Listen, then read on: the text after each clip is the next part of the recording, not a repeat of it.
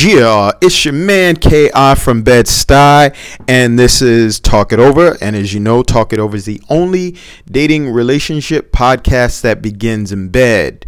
We're going to do something a little bit different on this particular podcast because over the weekend, March 7th and 8th, we actually filmed Talk It Over, the only dating game show that begins in bed. So literally my entire cast, crew, all were busy working all weekend, and so what we wanted to be able to do is make sure that come Tuesday, every Tuesday, we have content. So we're gonna do a little something different this time, and so you'll see some footage, you'll hear some narration, some dialogue from various people.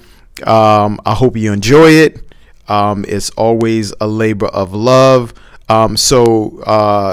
Today's dating and relationship question is, how far would you go on a first date? All right. Once again, how far would you go on a first date? And once again, we're not subject matter experts. As a matter of fact, I say, what do I always say? Do not take any dating and relationship opinions, comments, suggestions from KI from Bed-Stuy, because I'm really bad at relationships. So once again, the dating relationship question of the day is, how far would you go on a first date? Me, it really just depends. It's situational.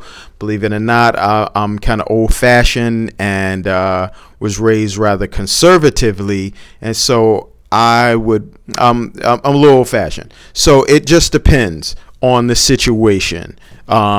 And how the energy's flowing as to how I would really play that. But I would definitely allow the woman to kind of take the lead.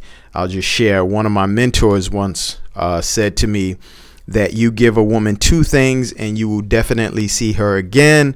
Those two things is intensity plus relaxation, and you will definitely see her again. And yes, they may seem like a contradiction in terms, but fellas, if you can figure out that balance between intensity and relaxation, you will definitely see that woman again. And so as it pertains to how we play that first move on that first date, how far we go, allow the woman to feel relaxed and comfortable, and who knows what can happen. You know what I mean? So this is your man KI from Bed-Stuy. Slow motion for me. May all your ups and downs be in bed. I hope you enjoyed this particular podcast, and if not, that's okay too.